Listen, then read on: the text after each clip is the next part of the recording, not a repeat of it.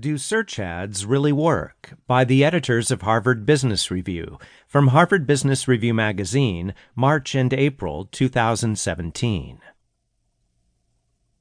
More than a century ago, the department store magnate John Wanamaker famously complained about his inability to gauge the effectiveness of the money he spent on advertising. Since then, technologies such as radio, television, and the Internet have given companies new venues for self-promotion, but the age-old problem persists: how to tell whether ad dollars are really boosting sales. That question is one factor driving firms to shift ad money to digital media. Not only are people spending more time online, but advertisers believe that companies such as Facebook and Google, which track people's online habits, can put the right ads in front of the people most likely to buy, and the companies can measure what results. According to data from Accenture, digital media now account for 41% of large companies' ad spending, and forecasters expect the amount to exceed 50% by 2018. But the issue of effectiveness nags here, too. Although most advertisers have come to believe that ads delivered when a customer is searching specific terms are more effective than the static banner ads that once dominated the web, recent research has cast doubt on that. A 2015 study found that when eBay started and then stopped advertising on a large search engine, the company saw no difference in traffic.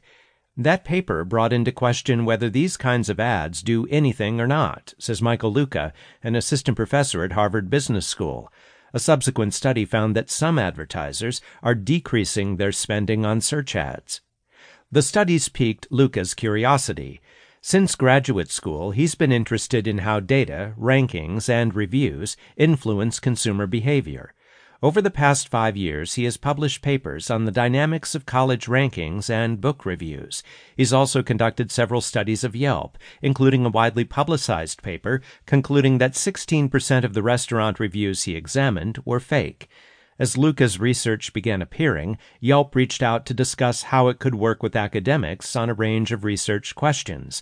As a result of those conversations, during the summer of 2015, Luca and his colleague Daisy Day, now a professor at Lehigh University, moved into cubicles at Yelp headquarters.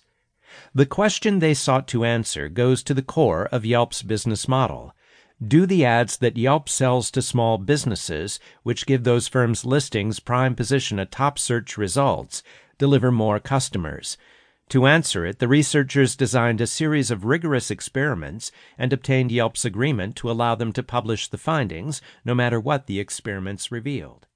Luca and